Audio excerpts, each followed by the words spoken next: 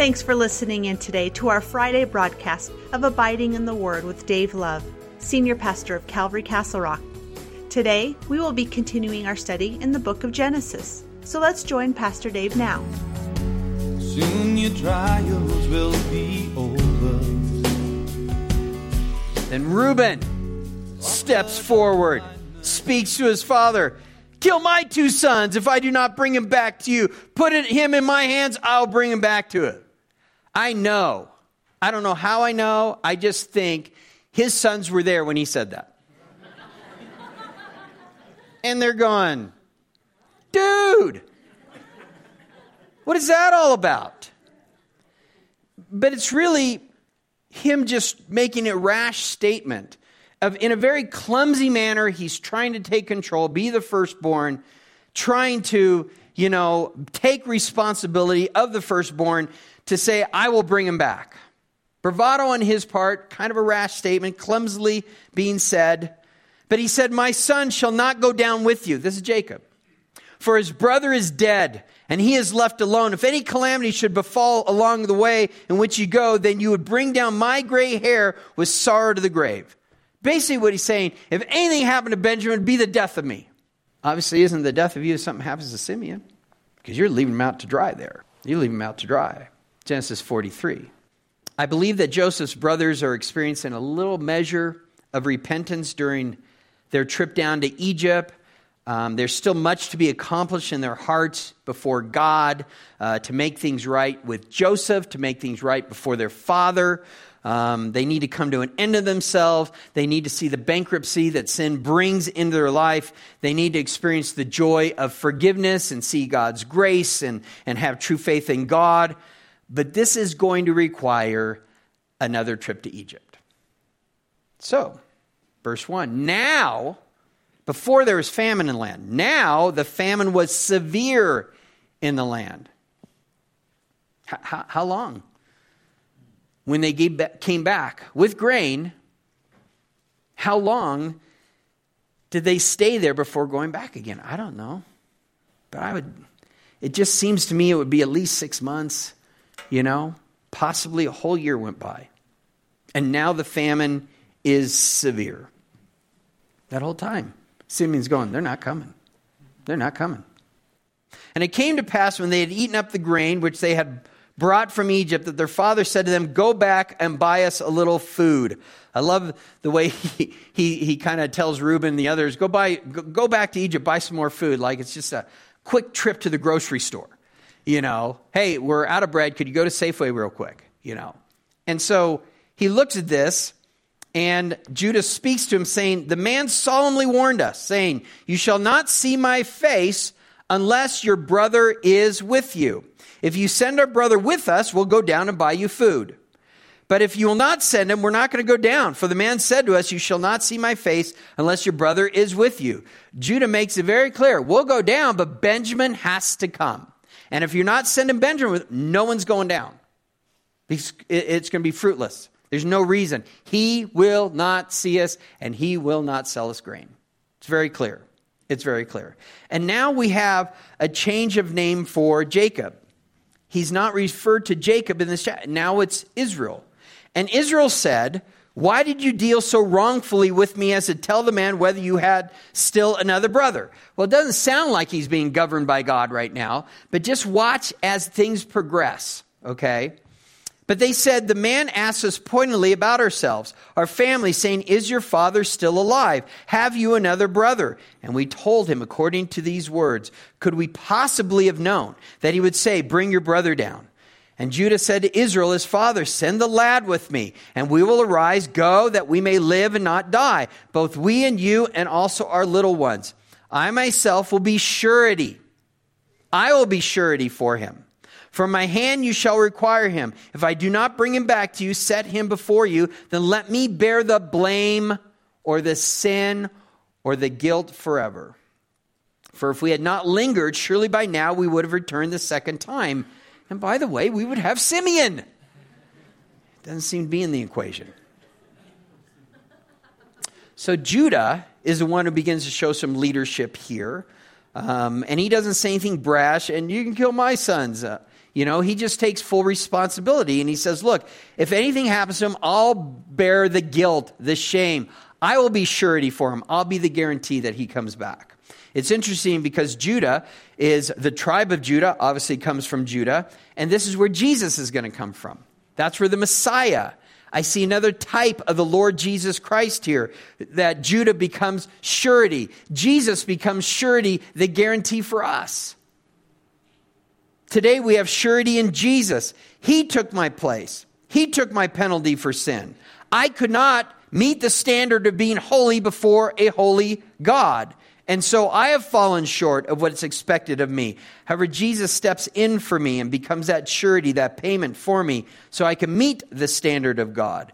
Being holy before a holy God is because of Jesus. Another picture, a type of the Lord Jesus Christ. Judah then reminds his father that, again, if we hadn't procrastinated so long, this would be over with by now. This would be over with. And so their father Israel says to them, if it must be so, then do this. Take some of the best fruits of the land in your vessels, carry down a present for the man, a little balm, a little honey, spices, myrrh, pistachio nuts, and almonds. Take double money in your hand. Take back in your hand the money that was returned to the mouth of your sacks. Perhaps it was an oversight. So he says, we're going to go back. You're going to bring back the money plus double money to pay for the new grain. Okay. And let's break a little present as well. Let's bring some gifts like balm, honey, spices, myrrh, pistachio nuts, almonds. Well, the land is in severe drought, but there's obviously still some produce happening there. Okay. They have almonds, they have pistachios, they have a little honey, they have all sorts of other things, but you can't live on those things. You need to have bread. You need to have bread. It's interesting here. I think it's also another reminder to the brothers how they sold their brother Joseph into the hand of the Ishmaelites. Genesis 37:25 says, and they sat down to eat a meal. They lifted their eyes and looked. There was a company of Ishmaelites. What do? Coming from Gilead with their camels, bearing what? Spices, balm, myrrh, on their way to carry them down to Egypt in which to trade. And so there's another reminder here. But what they lacked is bread, the very staple for life. And so he says, take your brother also, arise, go back to the man. He's doing this begrudgingly. But what he says here, and may God Almighty give you mercy before the man, that he may release your older brother and Benjamin. If I am bereaved, I am bereaved. Now Israel is being governed by God. He calls God El Shaddai, God Almighty. He's beginning to see here that whether he has a choice or not, and he doesn't think he has a choice, he now has to put things into God's hands. And he says it here. He says, I'm praying, I'm going to give you over to God Almighty, who will bring you mercy before the man. And if I'm bereaved, I'm bereaved. But he's putting it into God's hands. It still requires him to trust God, to be governed by God. Verse 15, so the men took that present and Benjamin. They took double money in their hand, arose, went down to Egypt. They stood before Joseph. Again, the family has money, but you can't eat money. They have money. That's not the issue here. They needed grain, and they're willing to pay whatever it would take. So they make the journey. They're brought before Joseph, verse 16. When Joseph saw Benjamin with them, he said to the steward of his house, take these men to my home, slaughter an animal and make ready, for these men will dine with me at noon. Which means this probably had to be sometime in the morning, maybe 9 a.m., 10, somewhere around there. He's going to be taken to their house, so he could prepare a meal before noon. Okay, they're at noontime. And so then the man did as Joseph ordered, and the man brought the men into Joseph's house. So Joseph speaks to his steward. No doubt he spoke in Egyptian. The steward tells them they're going to Joseph's house. They became afraid, wonder what we're going to do in Joseph's house. Verse 18. Now the men were afraid because they were brought into Joseph's house. Now, this is a dignitary. This is the head of state. He is second in command. It's the prime minister of Egypt who's asking him to come to our house. He is telling him right here that he is going to slaughter an animal, make ready, have the men dine with me. The steward tells him that. But because of their sin and everything else, they can't see this as being a good thing. How they're going to be honored in this man's house. How they're going to be able to eat with him. Instead, they see it as their last supper. Okay? And so it says here, now the men were afraid because they were brought into Joseph's house. And they said, it is because of the money, which was returned in our sacks the first time that we were brought in, so that he may make a case against us, seize us, take us as slaves with our donkeys. He doesn't have to bring them to their house to do that. He can do that wherever they are in Egypt. He could have done it right then and there. And so they only think that Joseph thinks that they've stolen from him, and now he wants to get back at him.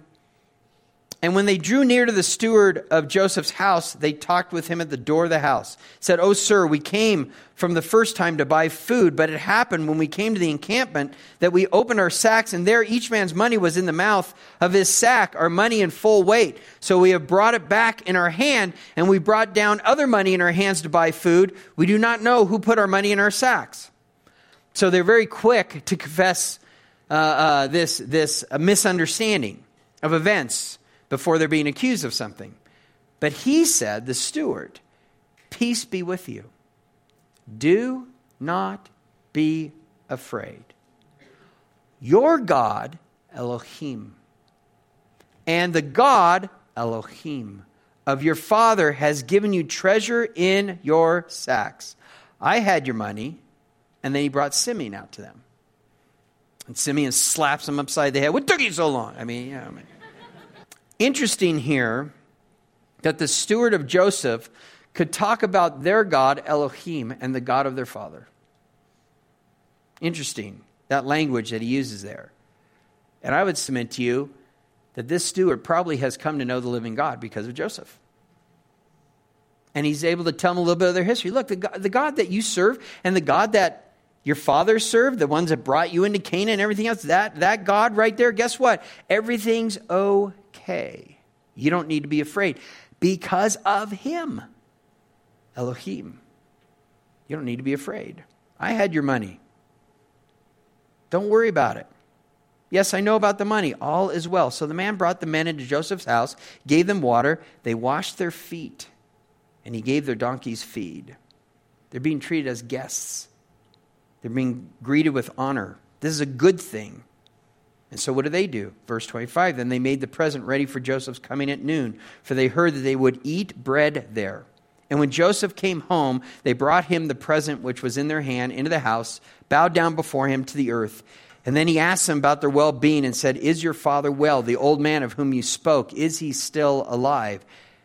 And they answered, "Your servant, our father, is in good health. He is still alive." They bowed their heads down and prostrated themselves. Now, guess what? All 11 are present. All have bowed down before him. That dream he had in chapter 37 has now been fulfilled. And it will be fulfilled many times over. Because every time they came in the presence of the brother, they would have had to bow. Okay? Then he lifted his eyes, saw his brother Benjamin, his mother's son, and said, "Is this your younger brother of whom you spoke to me?" And he said, "God be gracious to you, my son, Elohim, your God. God be gracious to you." Now his heart yearned for his brother. So Joseph made haste, sought somewhere to weep, and he went into the chamber and wept there. It's now been, like I said, over 22, 23 years since the last time Joseph has seen his brother. Amazing. It was overwhelming to Joseph, so he quickly excused himself. He weeps. Then it says he washed his face, came out, and he restrained himself and said, "Serve the bread." So they set him a place by himself and them by themselves, and the Egyptians who ate with him by themselves, because the Egyptians could not eat food with the Hebrews, for that is an abomination to the Egyptians. This should have been a little bit of a clue, because they set a place by himself and them by themselves. So Joseph ate by himself, and then they ate by themselves, and then the other Egyptians who were stewards and slaves there, guess what? They ate by themselves. Now, why aren't they eating together? This should have been a clue to them that Joseph isn't an Egyptian. And then they sat before him, the firstborn according to his birthright, the youngest according to his youth, and the men looked in astonishment at one another. How does this man know the birth order? Obviously, Reuben's the oldest. He looks the oldest. Benjamin's the youngest. He looks the youngest. But all the rest in between, how did he know? How did he know? Then he took the servings to them from before him, but Benjamin's serving was 5 times as much as theirs. So they drank and were merry with him. They did not care. Okay? They're going to be given grain. Simeon's back with him. Everything is good. He's honoring us. This is a good thing. It's interesting that the prophet Zechariah tells us that Jesus Christ is going to make himself known to his brethren. We're going to see this in the next chapter, in chapter 44. That's when he's going to reveal himself to his brothers. Again, another typology that's there about the Lord Jesus Christ when it comes to Joseph himself. But we're told by the prophet Zechariah that the nation of Israel is going to look upon him whom they have pierced. And it's at that point that the Messiah comes back, sets up his kingdom here on earth. Well, Joseph is about to do that with his brothers, and thus we see this typology here as well. A.W. Pink says there's 101 types of Joseph as a picture of Jesus. I'm going to show you all 101. No, I won't, because we don't have time. That would take probably 60 minutes. Okay. But I'm going to give you 20. I'm going to give you 20 right here. Joseph as a type of Christ. Up to this point, there's another 10 I'll probably show you in the next, 5 chapters or so.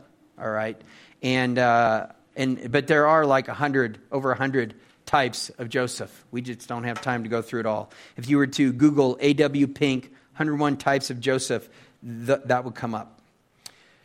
It's interesting that in Genesis 37, 1 through 2, both were shepherds. Joseph and Jesus were shepherds. John 10, 11. Guess what? I am the good shepherd, Jesus said. In Genesis 37, verses 4 and 8, both are hated by their brethren and rejected. John 1:11 tells us that. He came to his own, and his own did not receive him. In John 7:5, these are literally his brothers. Okay? And it says, for even his brothers did not believe in him. So Jesus is rejected. Joseph is rejected. Both are hated for telling the truth. John 7:7, the world cannot hate you, but it hates me because I testify it that its works are evil. John 8:40, but you seek to kill me, a man who has told you the truth, which I heard from God. Both are hated for telling the truth and prophesying. Genesis 37, verse 11, both persecuted out of jealousy. Stephen in Acts 7, verse 9 says, and the patriarchs became envious and sold Joseph into Egypt. But God was with them. Matthew 27:18, for he knew that they handed him over because of envy or jealousy. Genesis 37, verse 23, both stripped of their coat or tunic. And they stripped him and put a scarlet robe on him. Matthew 27:28, speaking of Jesus. Matthew 27:35, then they crucified him, divided his garments, casting lots, that it might be fulfilled what was spoken by the prophet. They divided my garments among them, and for my clothing they cast lots. Joseph as a type of Christ. Here, 6th one. Both cast into a pit or an empty tomb. Matthew 28:1. Now after the Sabbath of the first day of the week began to dawn, Mary Magdalene, the other Mary, came to see the tomb. Verse 5. But the angel answered and said to the women, do not be afraid, for I know you seek Jesus who was crucified. He is not here. He is risen. Both came up alive. Genesis 37:28. As well as Luke 24, 5 through 6. Then as they were afraid, they bowed their faces to the earth, and they said to him, why do you seek the living among the dead? He is not here, but he is risen. Both sold for the price of a slave.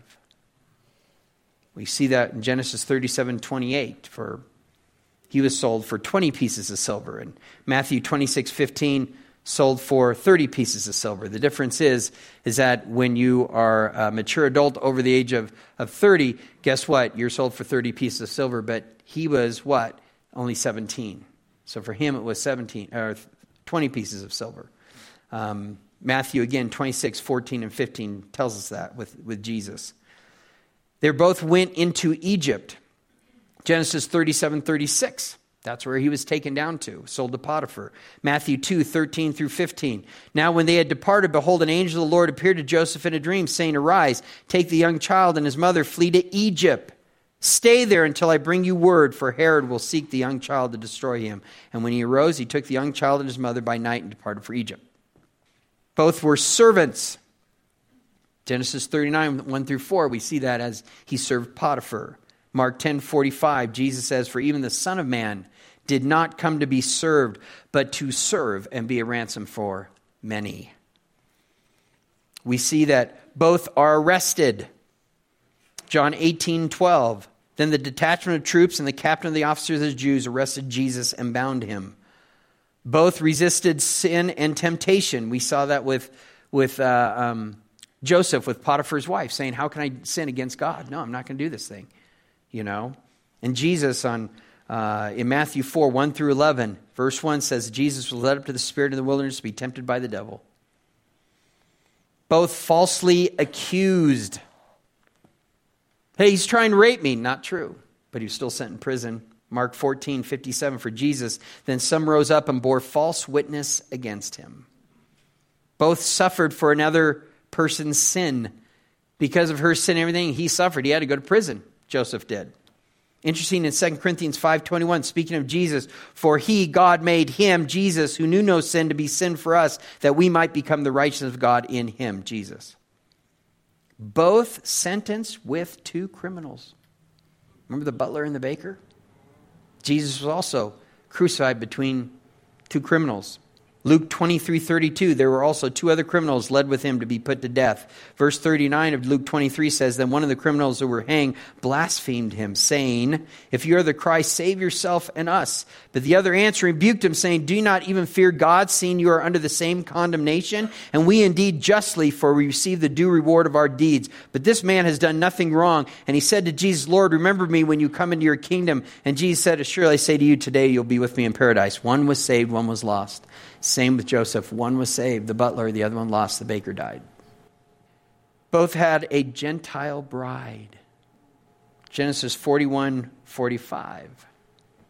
And Pharaoh called Joseph's name Zaphnath-Paneah, and he gave him as a wife Asenath, the daughter of, remember I said Potri, Potiphar, priest of On. So she is a priestess because she is a daughter of a priest of a false god. And guess what? Was given to Joseph, a Gentile, not a Hebrew. And guess what? We are called in 2 Corinthians 11:2, for I'm jealous for you, Paul says, with a godly jealousy, for I betrothed you to one husband, that I may present you as a chaste virgin to Christ. We are the bride of Christ. We are also, both began their ministry around 30 years of age.